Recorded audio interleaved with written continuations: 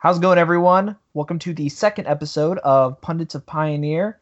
I'm one of your hosts, Brandon Pearson. Joining me on the other line is Slater Claudel. How's it going, everybody? Yeah, so it's been a really interesting and fun week for Pioneer. We've got a lot to talk about.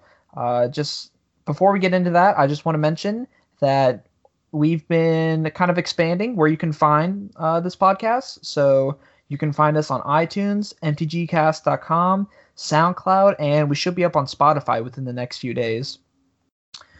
So moving from that, there's a lot of stuff that's been happening with Pioneer. The format's been moving at a blazing fast pace, and there's some news to get into before anything. Slater, do you want to kind of kick off the news? What's been happening?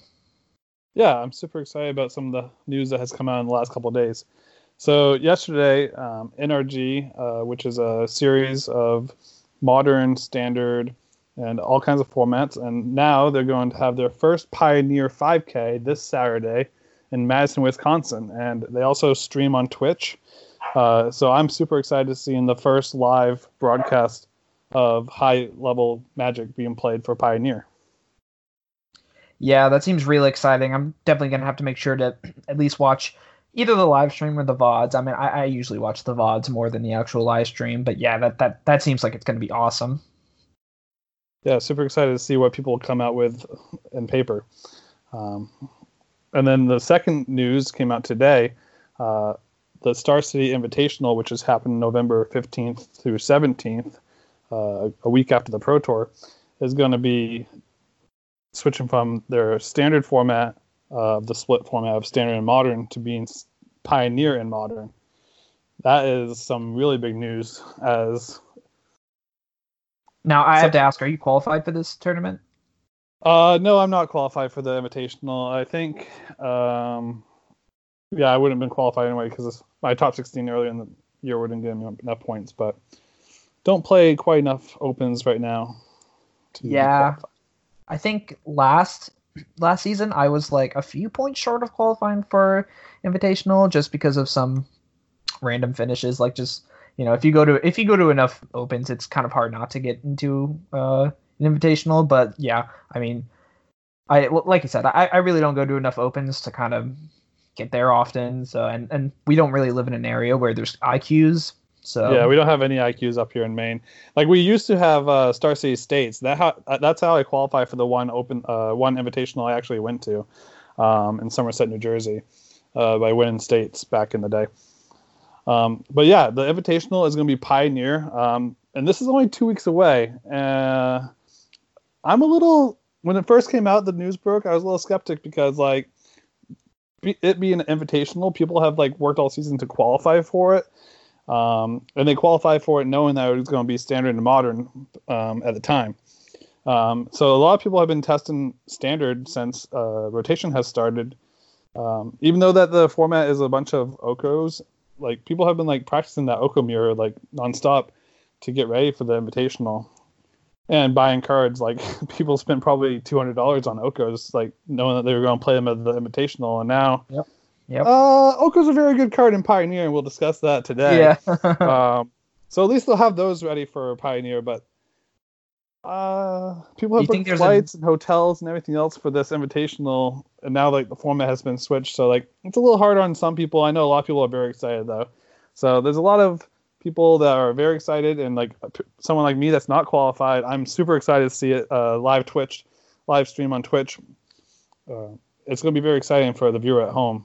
I just can only imagine a bunch of nightmare scenarios for players that aren't prepared for Pioneer with 2 weeks out. Do you think there's an actual chance that we'll see more Oko decks in Pioneer because so many people have them for standard? I think in paper, people will have a lot of converted, like if they haven't been playing and if they haven't been like lazy like me and keeping their cards for all these years of playing standard and not selling them off, they're going to probably be playing some adaptations of like more recent standard decks, I think. Mm-hmm. I think a lot of the Invitational players are like have a lot of like resources to like borrow cards from and whatnot, so they can probably just play what they think or feel is the best deck. Like you got big teams like Team Lotus Box and Team Nova that are No, like yeah. yeah. There's a lot of good teams out there that are like coming up with like some crazy ideas, and I'm excited to see what they come up with. And I'm sure they'll obviously have tuned decks that they feel are great. But like it's such a hard format to metagame for, and it's constantly evolving. Well, yeah. I mean, just as we see, like, just listening to our last podcast, some of the cards that we were talking about, I mean, I'll be frank, are just straight unplayable. And some of the cards that we were like, maybe this will seem good, like, are just amazing. So the information that, that is being moved around right now and the amount of deck lists that I'm just seeing on Twitter, Facebook, and other places is just insane. I mean, people have really gravitated towards Pioneer, and people have been loving this format. And I don't know, did you see how many people actually got in the challenge? How large that Yeah, tournament was? 237 people in the challenge. The first challenge of the format, 237 people played it. That's wild. And by the way, like, for anyone that uses any like card rental service, like, it's just been a nightmare this past week to get anything even related to Pioneer. Like, I've honestly just, like, if I knew that I was going to be in a tournament, or even if I wanted to do a league with a deck, I've had to legit rent the deck like a day beforehand just so I know I'll have the cards. Oh yeah, definitely. Like I put out like if you're going to play the challenge on Sunday morning, you should be renting your deck Saturday night, and you should also be probably joining the challenge on Saturday night. It didn't get close to the 652 player or something like that cap, but it was definitely very large, and I definitely wouldn't have been trying to rent a deck like with 30 minutes or 45 minutes to spare before the tournament. Yeah, and the kind of going forward into Magic Online tournaments, the BTQ is this Friday. It's noon on Magic Online. Yes, noon on Eastern time for Friday. So like, I'm probably going to be at work. Yeah, I'm probably not playing it, but I know I definitely have friends in Discord and friends all over the place that are definitely looking forward to playing and trying to qualify for the Players Tour via Pioneer. It'd be the first chance to qualify for the Players Tour via Pioneer. I'm gonna be real with you. I think I straight punted. So what I do for work right now is I'm a substitute teacher, and so I schedule my own days that I work, and I completely forgot about this. I legit think I scheduled myself today to work like this Friday without thinking about the PTQ. So wow, that's so tilting. I don't think I'll be able to actually play in this PTQ. Yeah, and being a sub, you don't really have sick days, so you're there for the sick days. So yeah, yeah. Well, there's always next week, right? And that's the thing. I'm really excited just to be playing this format. I think I have played more Magic Online in the past week and a half than I have in the last, like, honestly, 6 months. Like, I've probably played north of, like, I don't know, like 25 leagues. Just like getting in like just so many games and just trying out decks. I mean, I went through a day-long period where I didn't have any classes, I didn't have any job assignments that day, so I just spent an entire day just booting up a league, trying out a deck, trying out some different cards, and then once that's done, all right, let's get to the next one. Let's just kind of rifle through these decks. Yeah, I've definitely put my Mana Traders to use. Like I haven't used it this much, and like when it first came out, I was like, yeah, it's going to be great. My Mana Trader is going to be finally used and worth the rental service. Yeah. And definitely put to good use this past week. Yeah. Well, I mean, kind of going into that, so let's talk about the first week that we've been playing. Let's talk about, some of the cards that may have impressed us or maybe we're a little bit disappointed in. So do you want to start us off?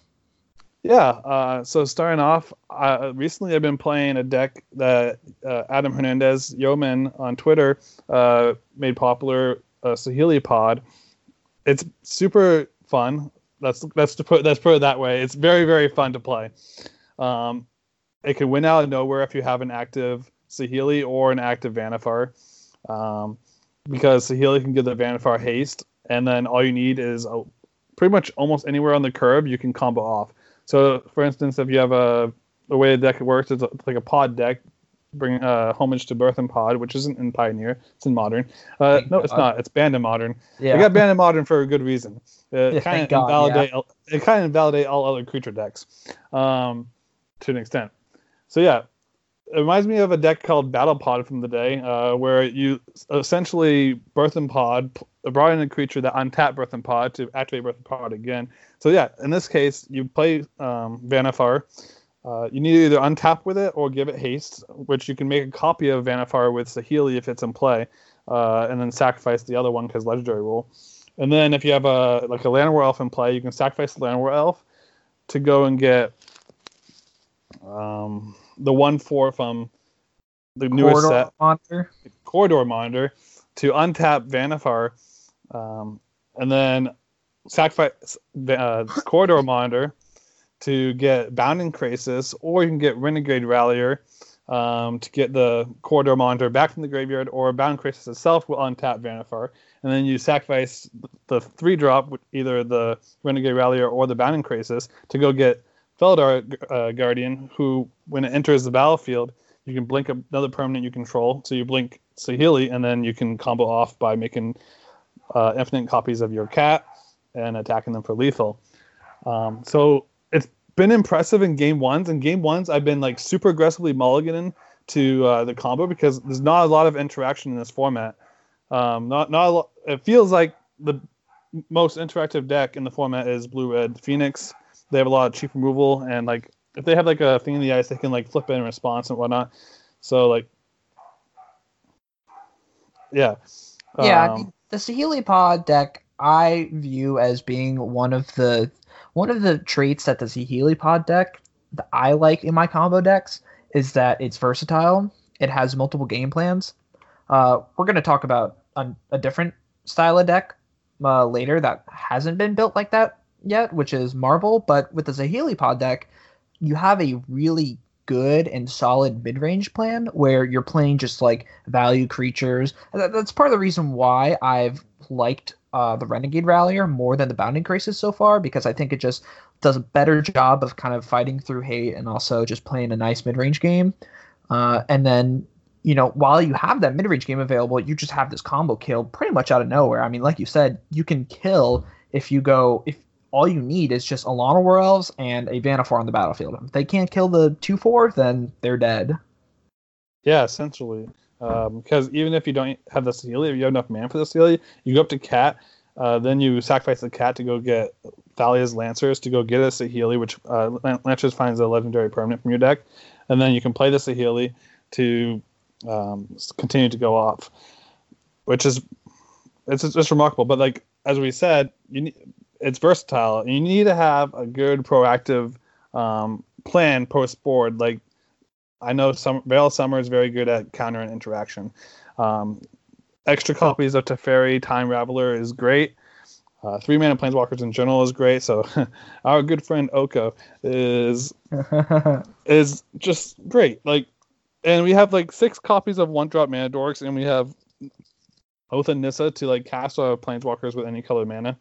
So like playing turn 2 3-mana Planeswalker is one of the best mid-range strategies that you could enable. So like I think the deck isn't completely tuned all the way.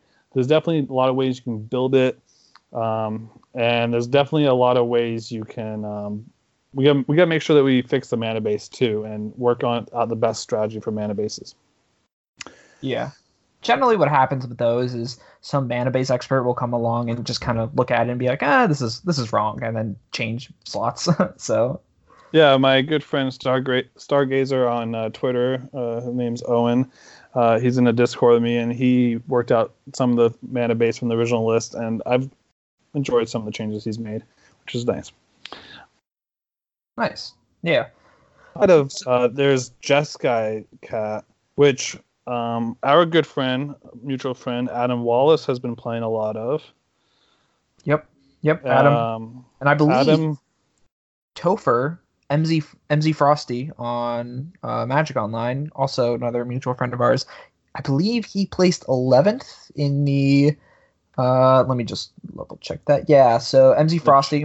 Basically, if you ever play Legacy on Moto, you kind of just got a sinking feeling in your heart because that's where you know Topher plays all of his magic essentially. He's like second or first in challenge wins in Legacy for the year, something like that. Like it's crazy. And Adam, a Bomb Diggity, has been playing List online a lot. And he likes, so it's a Jeskai control build, right? And it's playing one of the broken cards in the format Dig Through Time instead of, which gives it more late game presence, more like you can find a combo, you can find answers, you can find anything you really want. And it's a Jeskai control shell. So like 4 Dig Through Time. 4 Dig Through Time is, and Torrential Gearhulk, so that's what, like 6 Dig Through Time? Yeah, pretty much. Yeah. And like Saheeli can copy Torrential Gearhulk for some value town. Like, ooh. Yeah, I won a PPTQ in the day with Jeskai, Jeskai control with Combo Cat, and it had some value play to it as well, with like Mom and Pa, Pia and Kira. Yeah. Yep. Nice. So it's going to be interesting going forward to see whether the 4-color Saheeli decks or the Jeskai Saheeli deck will be more of the bigger player in the metagame. Yeah, I'm not really sure about that. Now, I think I'm not sure how this kind of works in, but so far, I'll get into this a little bit more later, but there are some ways we don't have Torpor Orb in this format to kind of fight the ETB effects.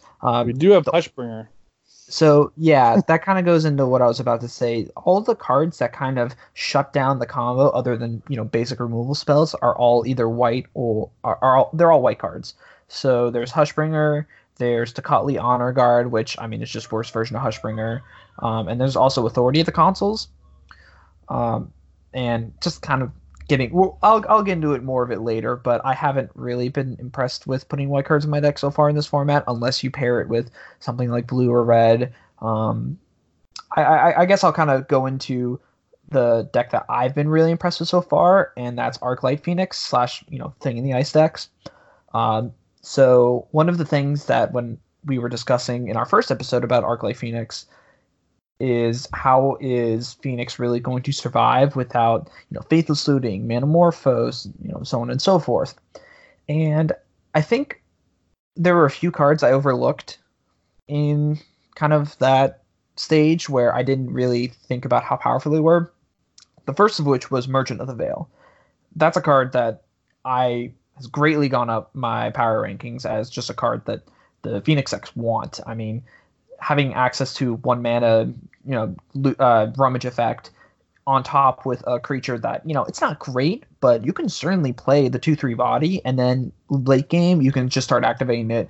Basically eliminates all chances of flood and gets, your Phoenixes in the yard and helps you cast your Treasure Cruise, which, I mean, this deck's running 4 Treasure Cruise. If, one of the things early on in this format was you better be playing busted cards. And let me tell you, Treasure Cruise in this deck, this has really been like the Treasure Cruise deck that fills up the graveyard very quickly and is able to kind of take advantage. And it's basically a 1 or 2 mana draw 3 almost every time, it seems.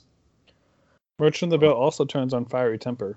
Yep, and that's another thing with this deck is that there is a discard package, which I think is super important to make sure that these decks stay ahead. So there is Fiery Temper, and there's also Lightning Axe. And I think Lightning Axe is crucially important for these decks because it kills Vannifar, it kills Cat, it kills a lot of the green devotion creatures. So, and there's no Lightning Bolt in this format. The red decks, they're having to play Wizard's Lightning in order to get a cheap 1 mana red, kill spell. And this deck having access to Lightning Axe is crucially important for them to actually not only beat the mirror, but also just beat other random creature decks. Yeah, like I was saying, like the one deck I was having the most problem with was Phoenix with the 4-color cat deck. Look at all this cheap removal it has, like Lightning Axe, Izzet Charm, Fiery Temper, Wild Slash. Like, I think that's even more than some of the red decks I've seen. Yeah, certainly. And the thing about this deck that's really, puts it at the forefront, at least right now in the format, is it is just the perfect amount of raw aggression with Thing in the Eyes, Arclight Phoenix, and such, and these burn spells backed with the disruption. So, like you said, the burn spells, the counter spells. So it has just enough of aggression with the kind of backup that really puts in the forefront. And I'm gonna be honest, I love the sideboard. Yeah, look at that sideboard. Is that a modern sideboard?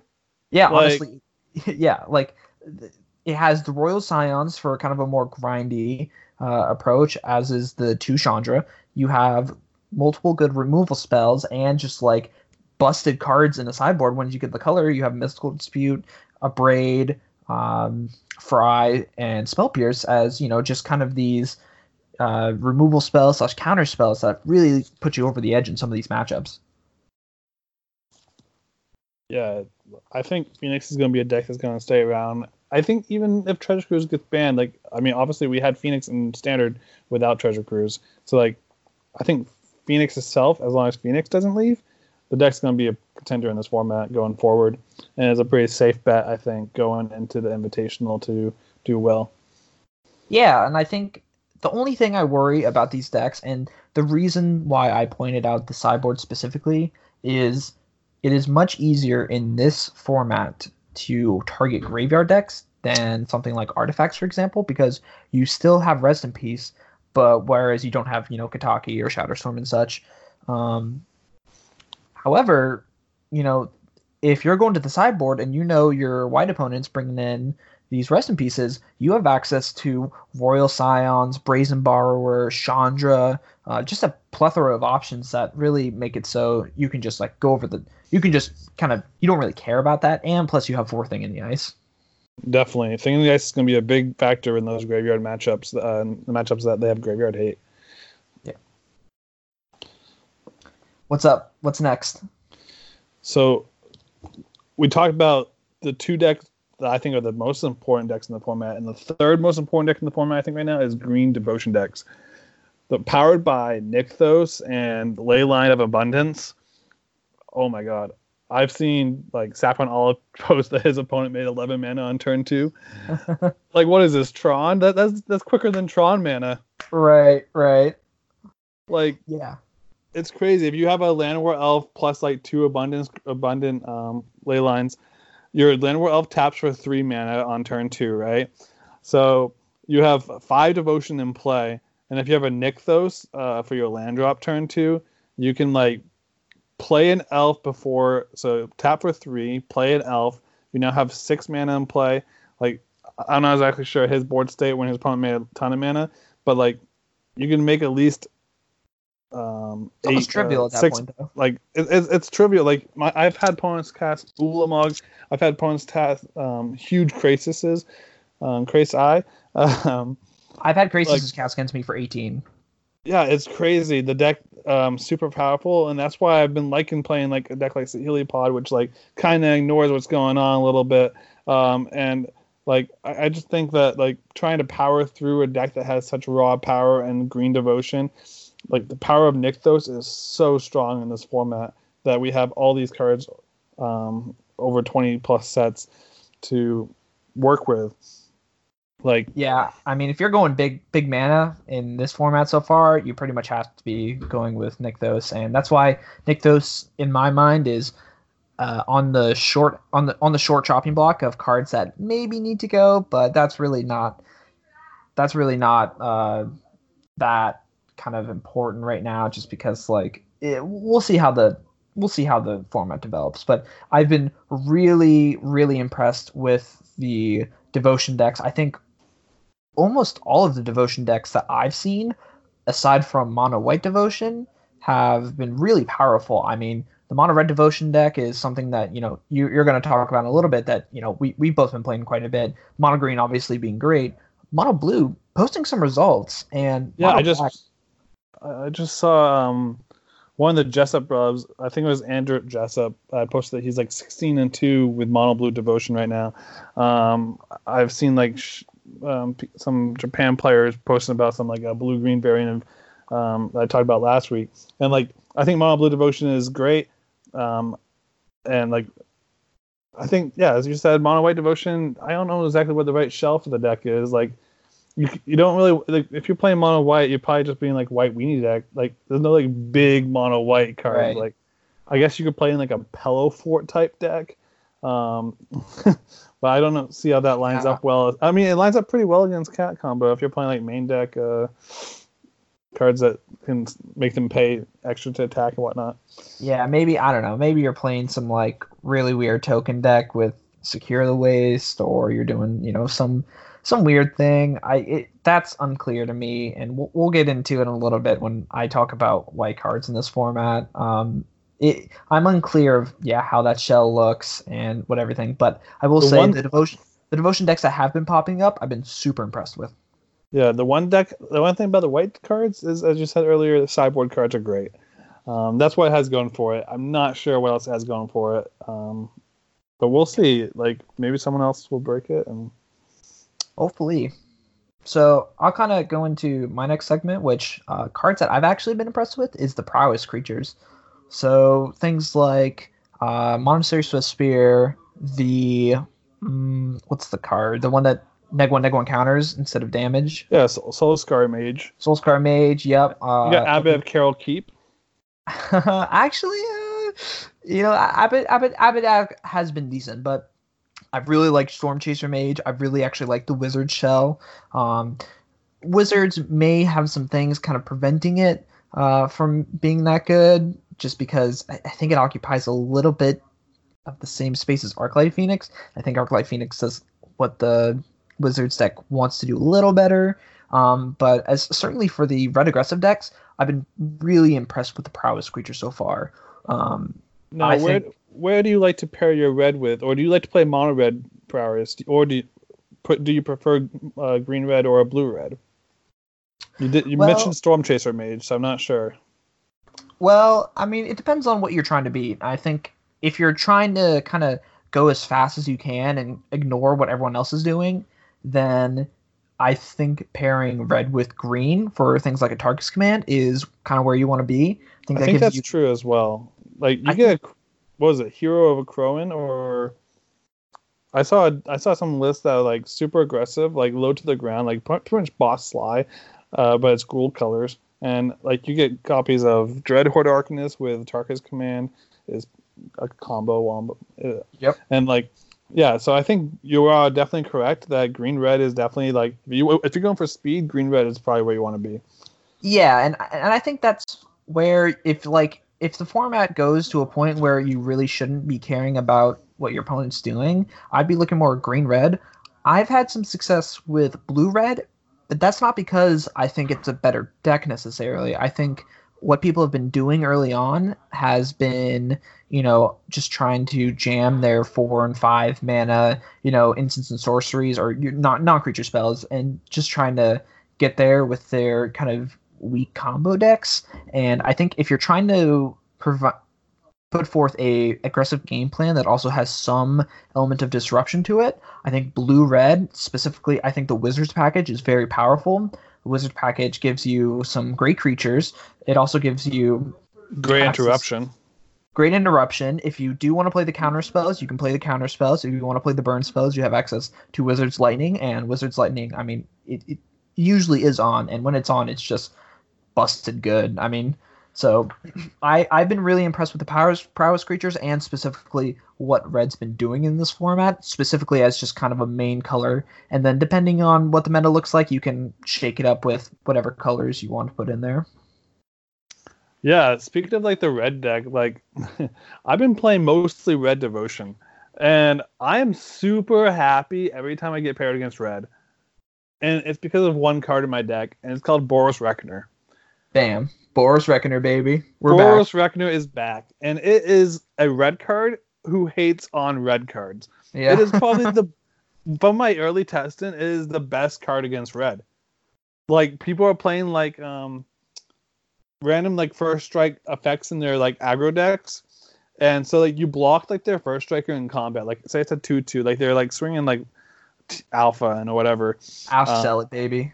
Yeah, you just like block like the Ash Zealot, for instance, and it deals first strike damage to your Boros Reckoner, and before regular strike damage, you get to shoot 2 damage at like a Burning Tree Emissary, for instance.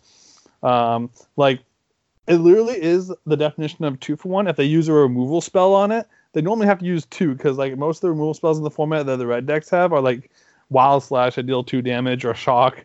So if they use 2 on it, it's like a 3-for-1. Like, you get to like, or even a 4-for-1. Like, if they have 2 creatures out there, 2 power, 2 toughness, you can shoot down 2 things, because the spells deal 4 damage to the Boros Reckoner. Yep.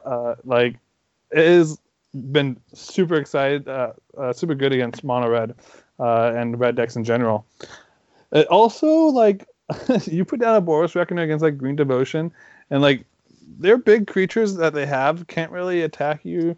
And so they normally, but if you give them enough time, the problem with the matchup, which I've like moved into like cards like Mizium Mortars to like slow down like their mana dorks, and also just like go big and like pretty much wildfires their team.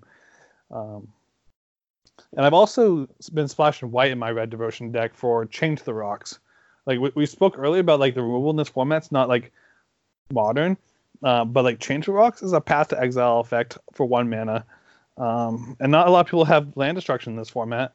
And especially not for basic lands if you put it on a mountain. So like Chain to the Rocks answers a lot of like early bigger threat things. Like, and it's very good. Yeah, land destruction in this format is non-existent, especially if it's on a basic. You don't have access to Ghost Quarters, you don't have access to Tectonic Edge. So really, the only thing I've even seen people put the Assassin's Trophy. Sure. Actually, yeah. So that would be the one exception. There is Assassin's Trophy, but other than that, I mean, you really don't see much, kind of land destruction. And yeah, I agree with you. Chain to the Rocks, in my mind, is kind of one of the glue pieces, being able to kind of have a safety valve on whatever your opponent's doing. One thing I've noticed in my red decks is I sometimes have issues where if the game goes a little bit longer than I'm expecting it, and either my Green Devotion, opponent, or my, Sultai opponent, if they play down like an X4 or an X5, it's really hard for me to actually kind of fight through that, because all my burn spells do 2 or sometimes 3. So having access to Chain to the Rocks has been really crucial in order to kind of punch through those last points of damage.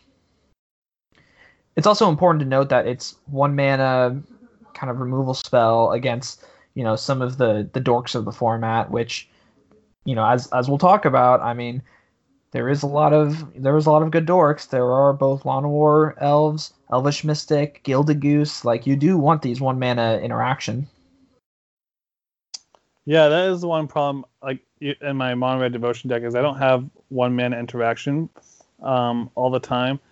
Maybe in my sideboard I bring in sometimes I play 1 mana interactions like Wild Slash or a Shock type effect, Magma Spray. But I really just like don't need it all the time, because like I've catch up cards like Goblin Chain Whirler, which is great against the green deck Mandorks. And if I have good old Torbrand, then I can deal 3 damage to everything and 3 damage to them as well, which can be a board wipe. I had it against Blue Red Phoenix, and it was just so gross. Like, I killed off Baral and 2 Phoenixes, just like the combination of Torbrand in general in the deck is just insane. Like, it just like go in like turn 3, like burn tree, activate Nykthos. Nykthos comes back again. And then play a turn 3 Torbrand with 2 red creatures already in play. It's just so gross. I'm gonna be real with you.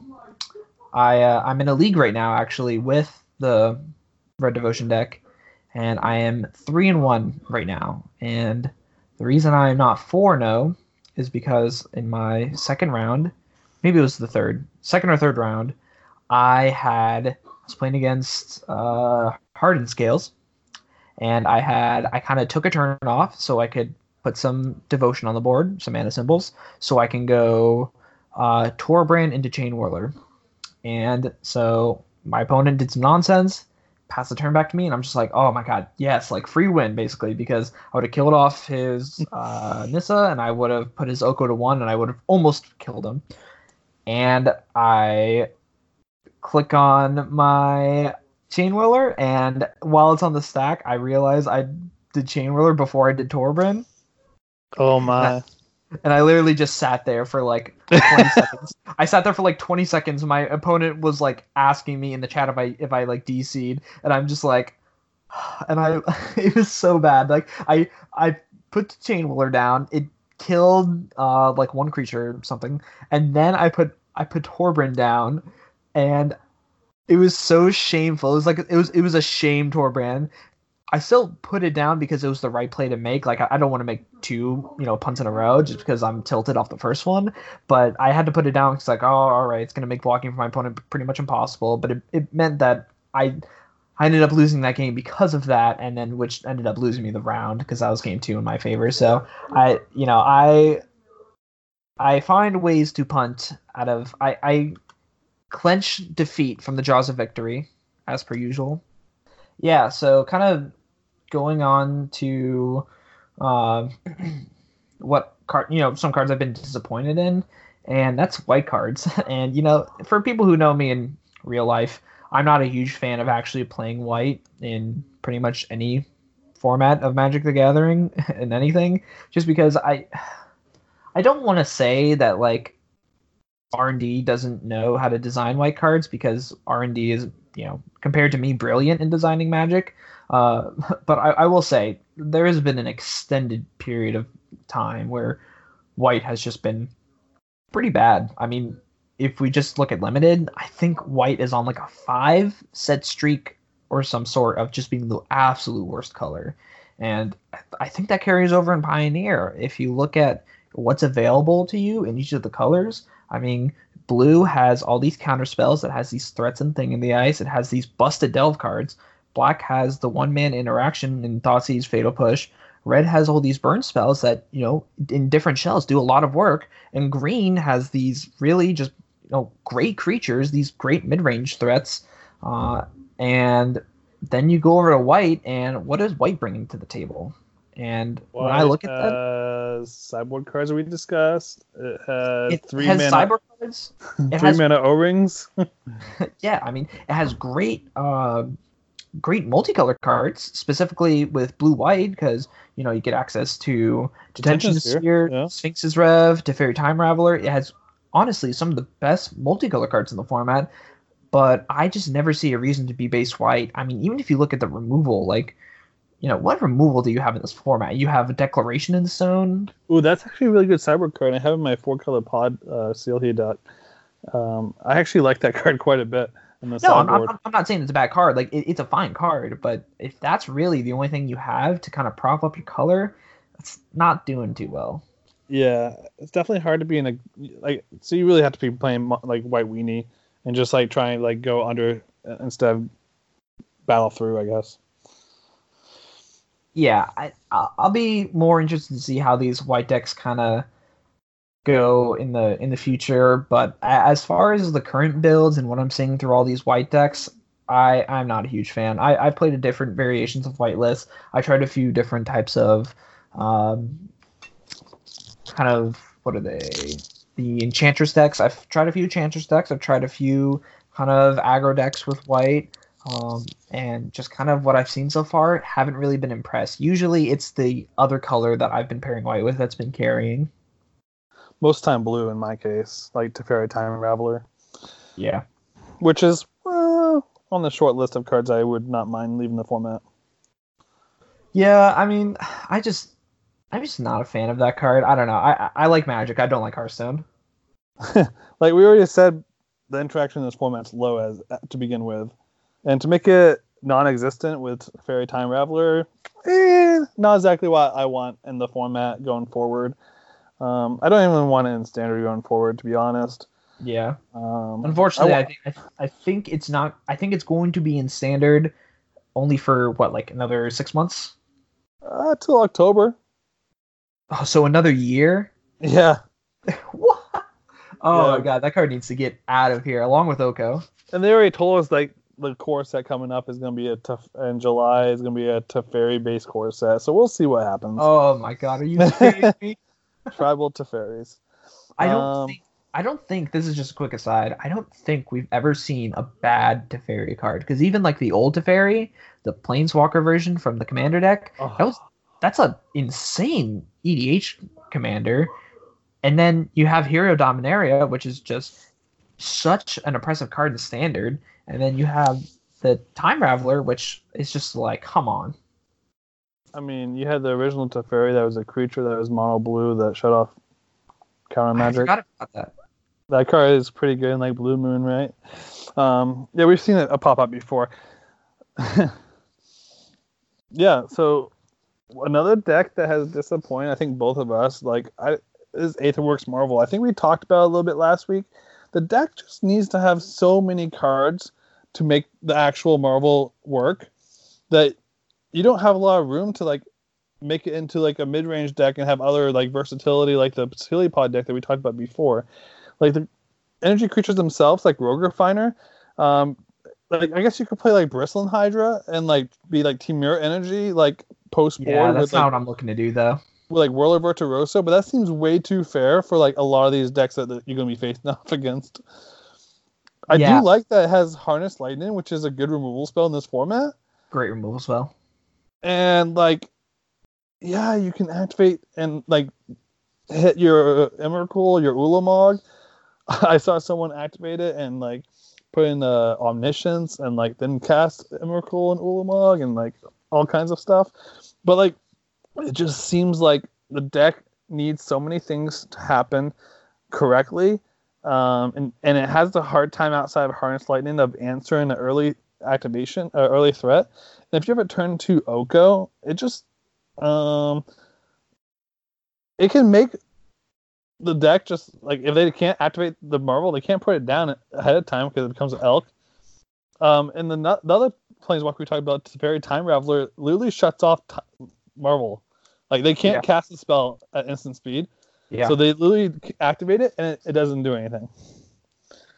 So yeah, I think there are a number of things keeping Marvel back in this format so far. I think the format as it stands is a little bit too aggressive for Marvel. I would be interested to see Marvel take on a different game plan because the kind of Marvel decks I've seen so far, some of them are just straight up like kind of old school Standard. They're puzzle knots, they're draw spells, they're just kind of all in combo. And I don't think that's going to work going forward because I think, with people having a Braid in their deck, having good kind of aggression, plus the fact that Thoughtseize is in this format, I don't really think it's sustainable. In addition to Fairy Time Leveler, I don't think it's sustainable for these Aetherwork Marvel decks to just kind of be all in combo. I think you have to take the role that the Vannifar deck have been doing, where they're just a good mid-range deck that has an I win button. And so, I certainly have not been impressed with Aetherworks Marvel. At this point, I feel like I never really lose against it. Like even when they get to do their thing, like even when they get to put out Emrakul, which is kind of like the best thing that they can be doing, I generally feel like I'm almost always so far ahead on board that it doesn't matter, that the extra turn I get back is just like, all right, I'm just going to kill you now. yeah, like I think the Standard format that it was in was just a super slow format. Like it had Black Green Delirium and like Miracles, and like they didn't interact very well with Marvel itself. And I think this format is just a turn too fast, and there's just way too many interaction pieces for Marvel itself to contend with. Yeah, no, I agree. I personally, I mean, there are some people who kind of lead the charges on certain decks. I've seen, Jerry T, other people online that have really been trying to push Marvel to, kind of its best form. And I haven't seen anything yet that I'm super interested in. I would be interested to see how this deck moves forward because, I mean, I think you and I would both agree the ceiling on Aetherworks Marvel is incredibly high. I mean, this is a card that like could very easily end up on the ban list. Yeah, definitely could end up on the ban list. And I mean, all the cards that were banned in Standard at one point should be on the short list to keep an eye out for. So we'll see how it goes forward. Yeah, so kind of going into one of the last decks that we have is Sultai Oko. And for anyone that was paying attention to the Pioneer Challenge, Sultai Oko or Sultai Control was actually the deck that took the tournament down. So this is a deck that has a lot of really, just awesome pieces of interaction with Thoughtseize, Fatal Push, Abrupt Decay, and Assassin Trophy. And you have a lot of great mid-range threats with cards like Courser Crewfix, Tireless Tracker. In addition to that, you have just a plethora of Planeswalkers. I mean, this is really kind of like Sultai Planeswalker control. So yeah, I mean, you have Jace's Prodigy, Liliana the Last Hope, Oko Thief of Crowns, alongside with the Gilded Goose, and you have Vraska Golgari Queen, which Vraska Golgari Queen has been a card that I personally have really been impressed with so far, as what it's doing in the format, what it's attacking, how it plays specifically in this deck. I think this deck is much better than I initially thought this type of strategy would be. Yeah, at first glance, it looks like Sultai good cards. I mean, that's what at second glance is as well. Sultai Binder. And don't let it escape you, but there's copies of Dig Through Time in this deck as well. Yep. A card just keeps on being the gift that keeps on giving. So I think going forward, the Sultai is going to be a deck that just all the Gen players in Modern are going to gravitate to.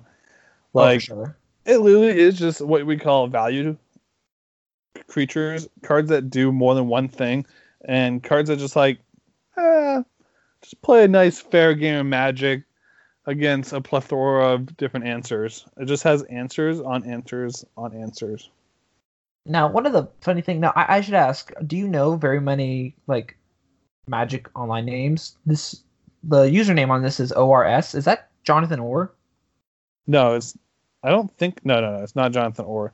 ORS is a No, yeah. So but anyway, so one thing about this deck list that I find very intriguing is the inclusion of Scavenging Ooze in the sideboard. And the reason I bring that up is because when I've played against this deck, I haven't gotten a chance to play with this deck very much, just because I took a step back from that and I said, listen, I want to wait a minute till these decks kind of get streamlined and until kind of like a good version of this type of deck pops up, because that's what you kind of need with these type of mid-rangey decks. I find it interesting that Scavenging Ooze is in the sideboard and not the main deck, because when I was playing against these Sultai decks, I was always impressed with Scavenging Ooze. I mean, whether that's against Phoenix, whether that's against these Delve decks, there's a lot of uses that you can have with the Scavenging Ooze. So I'd be interested to see why ORS decided to put that in the sideboard as opposed to the main deck. I personally view Scavenging Ooze as a main deckable card. I'd be interested to see if start to see if I can reach out to this player and talk to him a little bit of, what was the kind of thought process behind Scavenging Ooze in the sideboard as opposed to the main deck, just because I view Scavenging Ooze as being really one of the, cards that have been shockingly good. I mean, obviously Scavenging Ooze is good, but what the format's been about so far, I've really liked Scavenging Ooze. Just to kind of go over. I think Scavengers lines up quite badly against the Devotion decks in general. I think it only really lines up decent against Phoenix, which they played in the finals. And looking at Twitter, ORS actually recently came back to Magic because of Pioneer, and they found that Pioneer is amazing. They post on Twitter, so you can find ORS and maybe message him on Twitter at ORS MTGO. Yeah, I'll definitely make sure to do that. I mean, we'll retweet the deck on our account, so you can check it out there as well if you haven't seen it already. Yep, and that's at PunditsCast, PUNDITSCAST, PunditsCast on Twitter. But yeah, just going through this Pioneer Challenge. So obviously, Sultai Control took down the event. One thing that I actually think this main deck it seems really well built. I'm not 100% sold on the sideboard, but I actually really like the look of the main deck. What do you think? Yeah, I think the main deck has all the staples, right, from Sultai cards. If you go down a little bit further on the list, there's also another Sultai list, which has almost identical cards in it. So I think it's going to merge together to having like a pretty much defined Sultai list that you need, like staples that you have to be playing. The one a little bit down further in the list, the third place list, Aspiring Spike, is playing a lot less Planeswalkers, but is playing those scavenge. Oh, it's playing actual Scavenging Ooze, in the main deck. So like you said, they felt graveyard decks would be a little bit more stronger, and it's just a good card against creature decks in general, I guess. And pairs nicely with your removal suites. Yeah, definitely. And one thing that I like about this third place deck by Aspiring Spike for Sultai Control is, I guess I should point it as Aspiring Spike knew the type of metagame he was going to be facing, as far as, what they thought they were going to play against. And it seems like this main deck is much more focused on trying to beat up the aggro decks than ORS's deck was. So look at that sideboard. That sideboard is very it looks like very anti combo oriented. Right, and that's what I'm saying. Like, I view the main deck as anti-aggro, and the sideboard as combo control. And you can kind of see that with more removal spells, the Kalitas and the Scavenging Ooze in the main deck with an additional copy of Corsair Crucifix. And minus, or actually, did he go up one? So ORS, he has one less copy of Dig Through Time in the main board as opposed to Aspiring Spike, which Aspiring Spike has 3 copies of Dig Through Time in the main board. And that's kind of, with the inclusion of Opt in the main board, you can kind of, get a little bit more utility out of those Dig Through Times. I believe, like definitely more versatility. And I believe Aspiring Spike was actually streaming this event on Sunday, so maybe they have VODs up on their Twitch channel. I know awesome. That they are. I know that they do stream. So maybe if you're interested in Sultai, you can check out their action from that. Definitely. They at least top aided. Maybe they'll be playing the PTQ and streaming it on Friday. Now, kind of going down the line, I mean, this is one of the decks that actually kind of caught my eye, which is Merfolk. Yep. It's actually Merfolk. Like, besides Brazen Borrower, which is a honorary Merfolk in this deck, because it does so much, like bouncing different things. Like everything else in this deck is a Merfolk, or like I guess not. It's more mono. It's straight up Mono Blue's Devotion. Yeah, and I mean, you know what? I totally dig it. Like, I think that this is a completely reasonable thing to be doing in this format. As much as I hate to say it, I actually think Quench is a playable card. Like, I've been got by Quench so many times just because. Do you think Quench is the best counterspell here in this deck? In this spot, do you think Quench is the best card to play? I don't know. I'd have to think about it more. Maybe not. Like, maybe it's worth trying to throw in like a few wizards in your deck because I mean, what are the wizard count now? Because maybe you can get access to. I mean, wizard count is 4, 8. Oh, actually, there's a lot of wizards in this deck. Yeah, so I would actually be looking at 12. There's these 16 wizards. Oh, and Mutavault. So Wizard Retort would probably be a little bit better, I think. Yeah, I would personally go on a Wizard Retort plan rather than Quench, just because Quench is insanely good the first time, not really good the second time, and if this becomes like a really stock list and Quench is a known card, then I mean you can just kind of easily play around Quench, unless you're playing like a deck like Marvel where it's turn 4 or turn 5 and you need to play your Marvel in order to actually try to win the game. So I personally would try to go with Wizard Retort in that spot. But I other than that, I'd like a lot of the things. Like they got 8 more counter spells in the sideboard as well. Yeah, Negate and Spell Pierce. I actually played against Mono Blue Devotion with Mono Red Devotion the other day, and they had main deck Tidebringer Mage. Kind of made me a little sad. Ooh, that's raw. That's pretty rough. I think main deck Tidebringer Mage is completely fine, especially when I think one of the best decks in the format is Mono Green Devotion. Like, turning off their turn 1 Mana Dork if you're on the play is super relevant and super good. So I wouldn't mind main deck and Tidebringer Mage over, like, maybe you can move the Brazen Borrowers to the sideboard unless you think it's super, super good. in the main deck. Now, I'm not exactly sure. I haven't played Mono Blue Division yet, so Tidebinder Mage, is that red green or black green? It's red green. Tidebinder is red green, yeah. Yeah, red green. So red green. that's why it hits red devotion and green devotion. Yeah. One of the best cards in this deck and the format is Smuggler's Copter. Yeah, Smuggler's Copter, and that's the thing is like, I think not enough aggro decks are putting Smuggler's Copter in their decks. Yeah, I think these red aggro decks could be playing Smuggler's Copter pretty easily.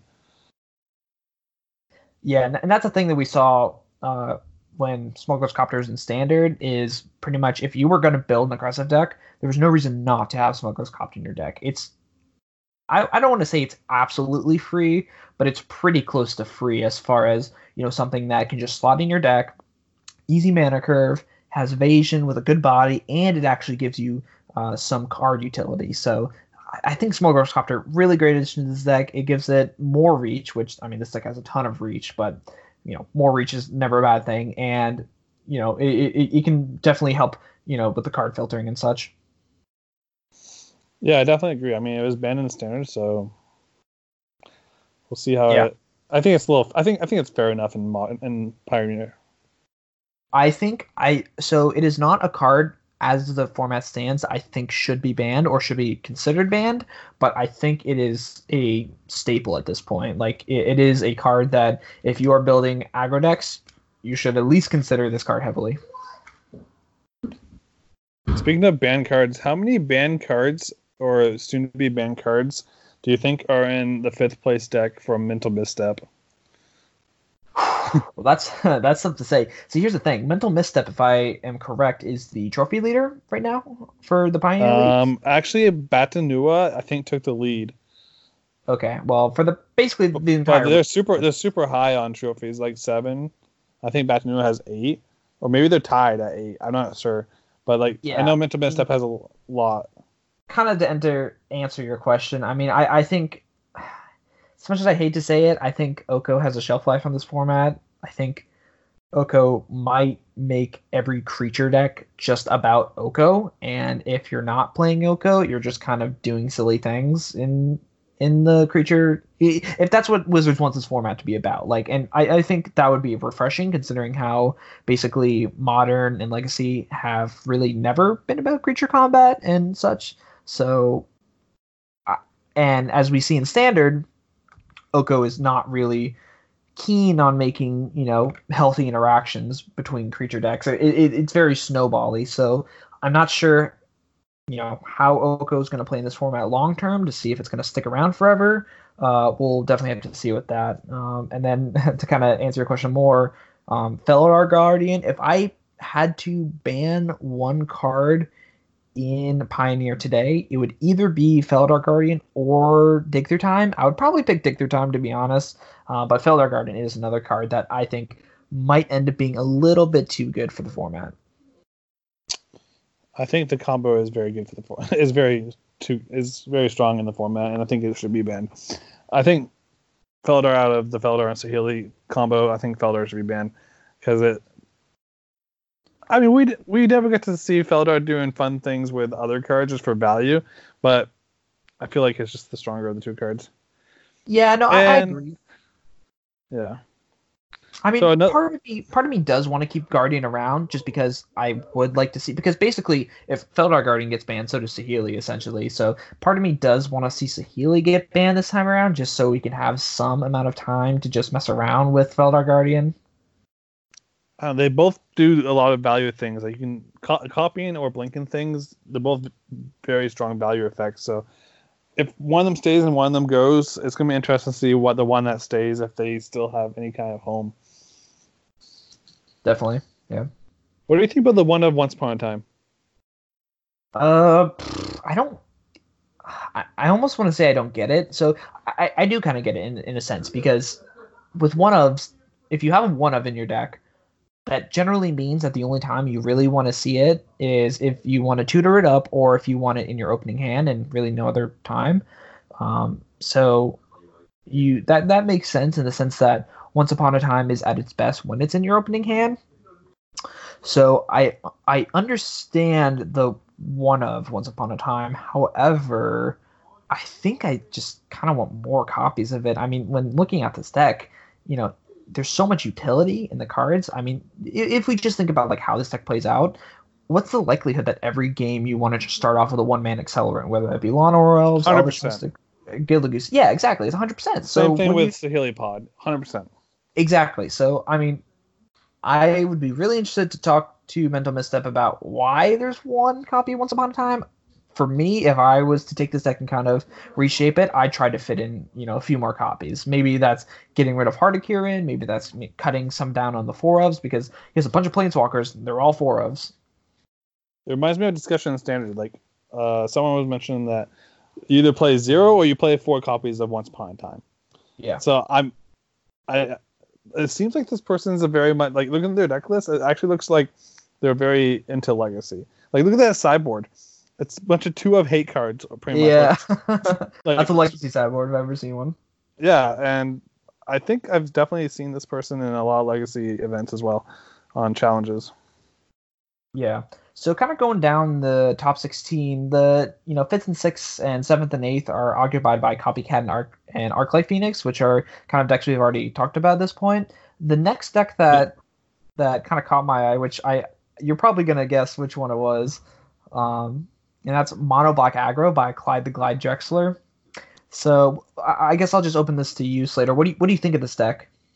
Gary. Yeah, boy.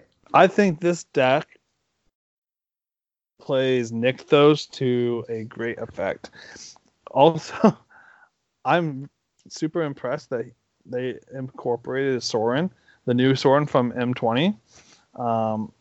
Just looking down the list, like as we had in Standard for a bit, Champion of Dusk. Yep. Draina from Battle of Zendikar, where this card is just like, I think is kind of like Vampire Nighthawk for this deck. Just a good value creature.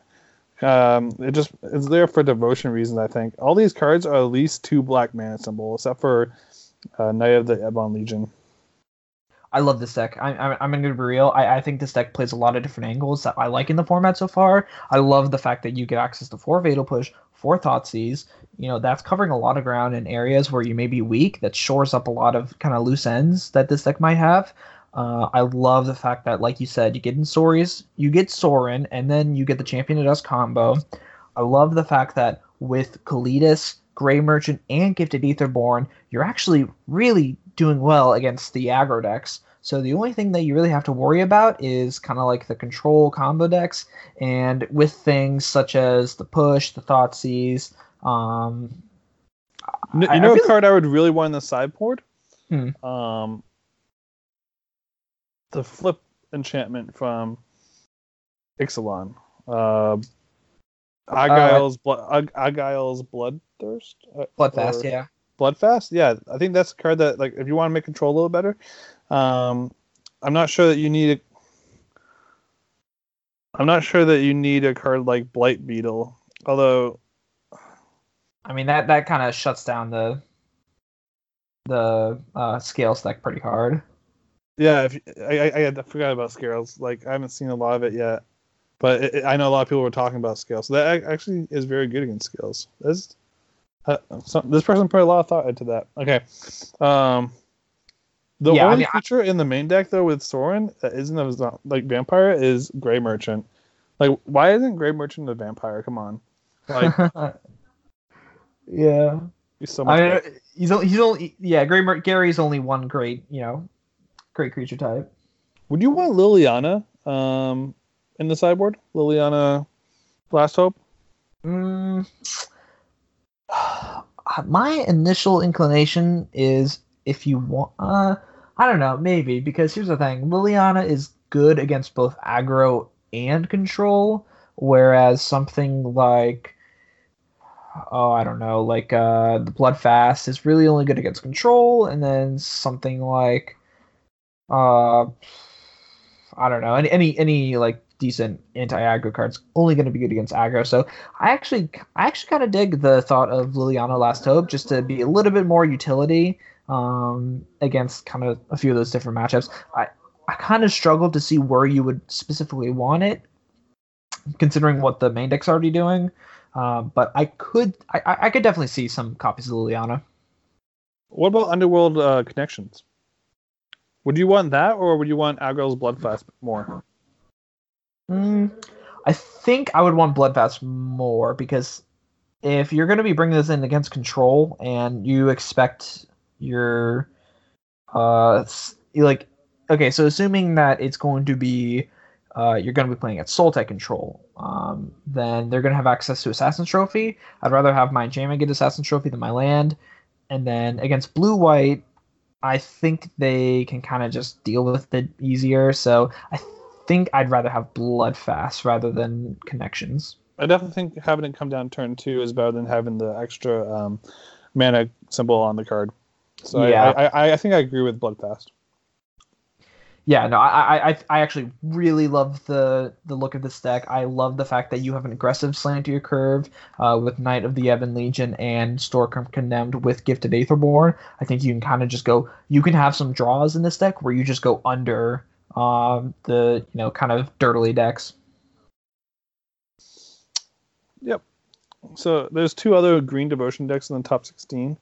One of my friends, Jeff Pika Power, came in 14th. I like the list that he was playing because it made access to Nykthos super strong and made the leyline starts even stronger. So if you I saw him start with turn 1 Dork and a leyline and play a turn 2 Quest and Beast. That seems that's really gross. strong. Yeah. And, I mean, yeah, this deck is a little lower to the ground than some of the Green Devotion decks I've seen, and I think I like this last list quite a bit. But yeah, it's going to be interesting to see what comes up going forward. So tomorrow is Thursday. I'm going to be practicing Pioneer for the challenge on Sunday, which I plan on playing. But I won't be able to play the PTQ on Friday, and you won't be able to play it from my understanding. So I'm going to be interested to see what wins and what top 8 the PTQ on Friday to decide what I'm going to play on Sunday. And then I also plan to tune into as much of the 5K Twitch cast on Saturday. Yeah, Saturday's going to be pretty busy. I mean, Friday, like I said earlier, I have that kind of assignment at the school I work at. And then Saturday, Saturday, we're both playing a PTQ. We're both going to be at the PTQ. Oh, man, I need to figure out I'm playing Standard. Yeah. Yeah, who knows? Maybe I don't know. Maybe Game On they'll change it to Pioneer. Who knows? Oh yeah. Can we get a pro petition now? Right now? Yeah. Yeah. No, I have a good idea I'm playing in the Standard, but can't tell you since I have to beat you. All right. But no. Yeah, I forgot I do have a PTQ on Saturday, so I'll watch it later or after I'm done winning the PTQ. Well, whatever happens, we'll definitely be here next week to report on it and kind of bring everyone through how this format's shaking out. I'm really actually liking how this format's shaking out and playing, because one of the things that I was a little bit worried of last week before we actually got games in was how the format was going to feel. I was worried it was going to feel a little bit too much like Modern, where it was ships passing in the night. I've been pleasantly surprised with the amount of interaction and the amount of actually onboard, stuff that's happening in Pioneer so far. Oh, I definitely agree. I love the feel of the format, and I love how fun the format is. My friend Reggie, who was in play design for a bit, now he's a game designer over at WotC, and he's been posting some sweet lists over on Twitter. And just the things that I've been seeing people do in this format over on Arena deck lists or Pioneer deck lists on Twitter and just all across the place, it feels so fresh. Yeah. So fresh. Yeah. I'm gonna be honest, I wouldn't say I sold out of Magic, because I kind of, I took all my Modern cards, I sold them, and I put them into dual lands, and I put them into an old school cube, and I kind of moved all my money towards a more safer bet with reserve list. But Modern just got to the point where I was just I don't even care anymore. If I really want to play in a competitive Modern event, I'll either borrow cards, I'll find someone, or I'll just play in an online PTQ, do something like that. Where now Pioneer, like I've been spending so much money on just like paper Pioneer cards because I just want to play in these tournaments. Yeah, like I haven't spent much money on Pioneer cards because I was a little bit hesitant about how fast they'll act on things. But now that like Star City has turned their Invitational, which is just over like pretty much 2 weeks away, into a Pioneer, it feels like they can't act on it until at least after that. So the next scheduled ban announcement is on the 18th, the Monday following. So it feels like that might be the first time that Pioneer will get touched, if it gets touched. And they might even wait even longer if they're going to wait to see what the results from the actual Invitational are, to see how homogenized the format becomes at that point. I just don't feel that the format's going to get that homogenized. I mean, I feel like, yeah, the big three decks, as I mentioned, are Saheeli decks, the mono green deck, and the Phoenix deck. But like, it feels like, as we mentioned, there's so many different things. So like, I'm super excited. I'm super excited for this weekend. It's week 2, second weekend of Pioneer, and I am so stoked. Yep, as am I. So, want to take us home, Slater?